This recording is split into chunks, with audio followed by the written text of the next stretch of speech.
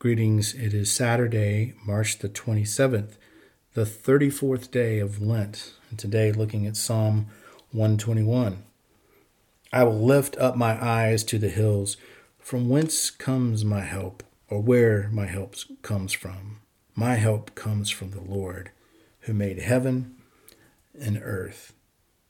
A lot of folks memorize that psalm, those first verses, perhaps even early in childhood. And it's always an interesting psalm to read, of course, for those of us that live here in the high country, that live in the mountains. They get to look out.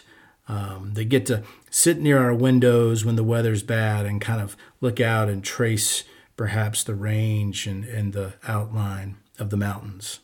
Some of us have spent days hiking and around in these mountains.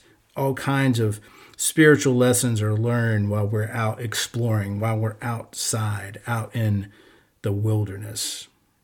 I've learned the value of both motorcycling and snowboarding over the years, of looking at the terrain ahead, being prepared, and I learned that seeing light ahead meant that I'd reach maybe a new plane, but not necessarily the top or the summit, which always seemed over the next horizon.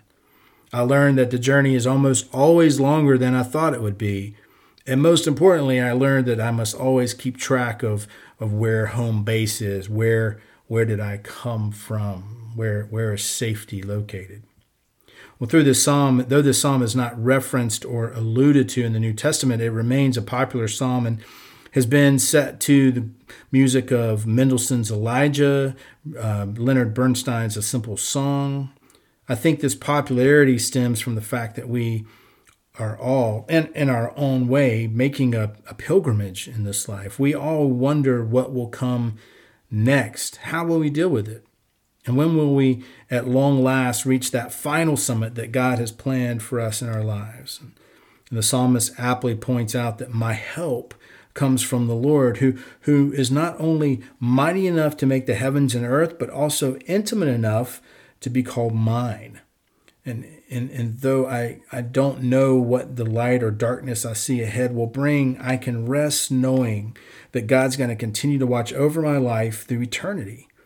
And that this will lead me to continue to look upward, to acknowledge the source of hope and strength in my life, both now and forever.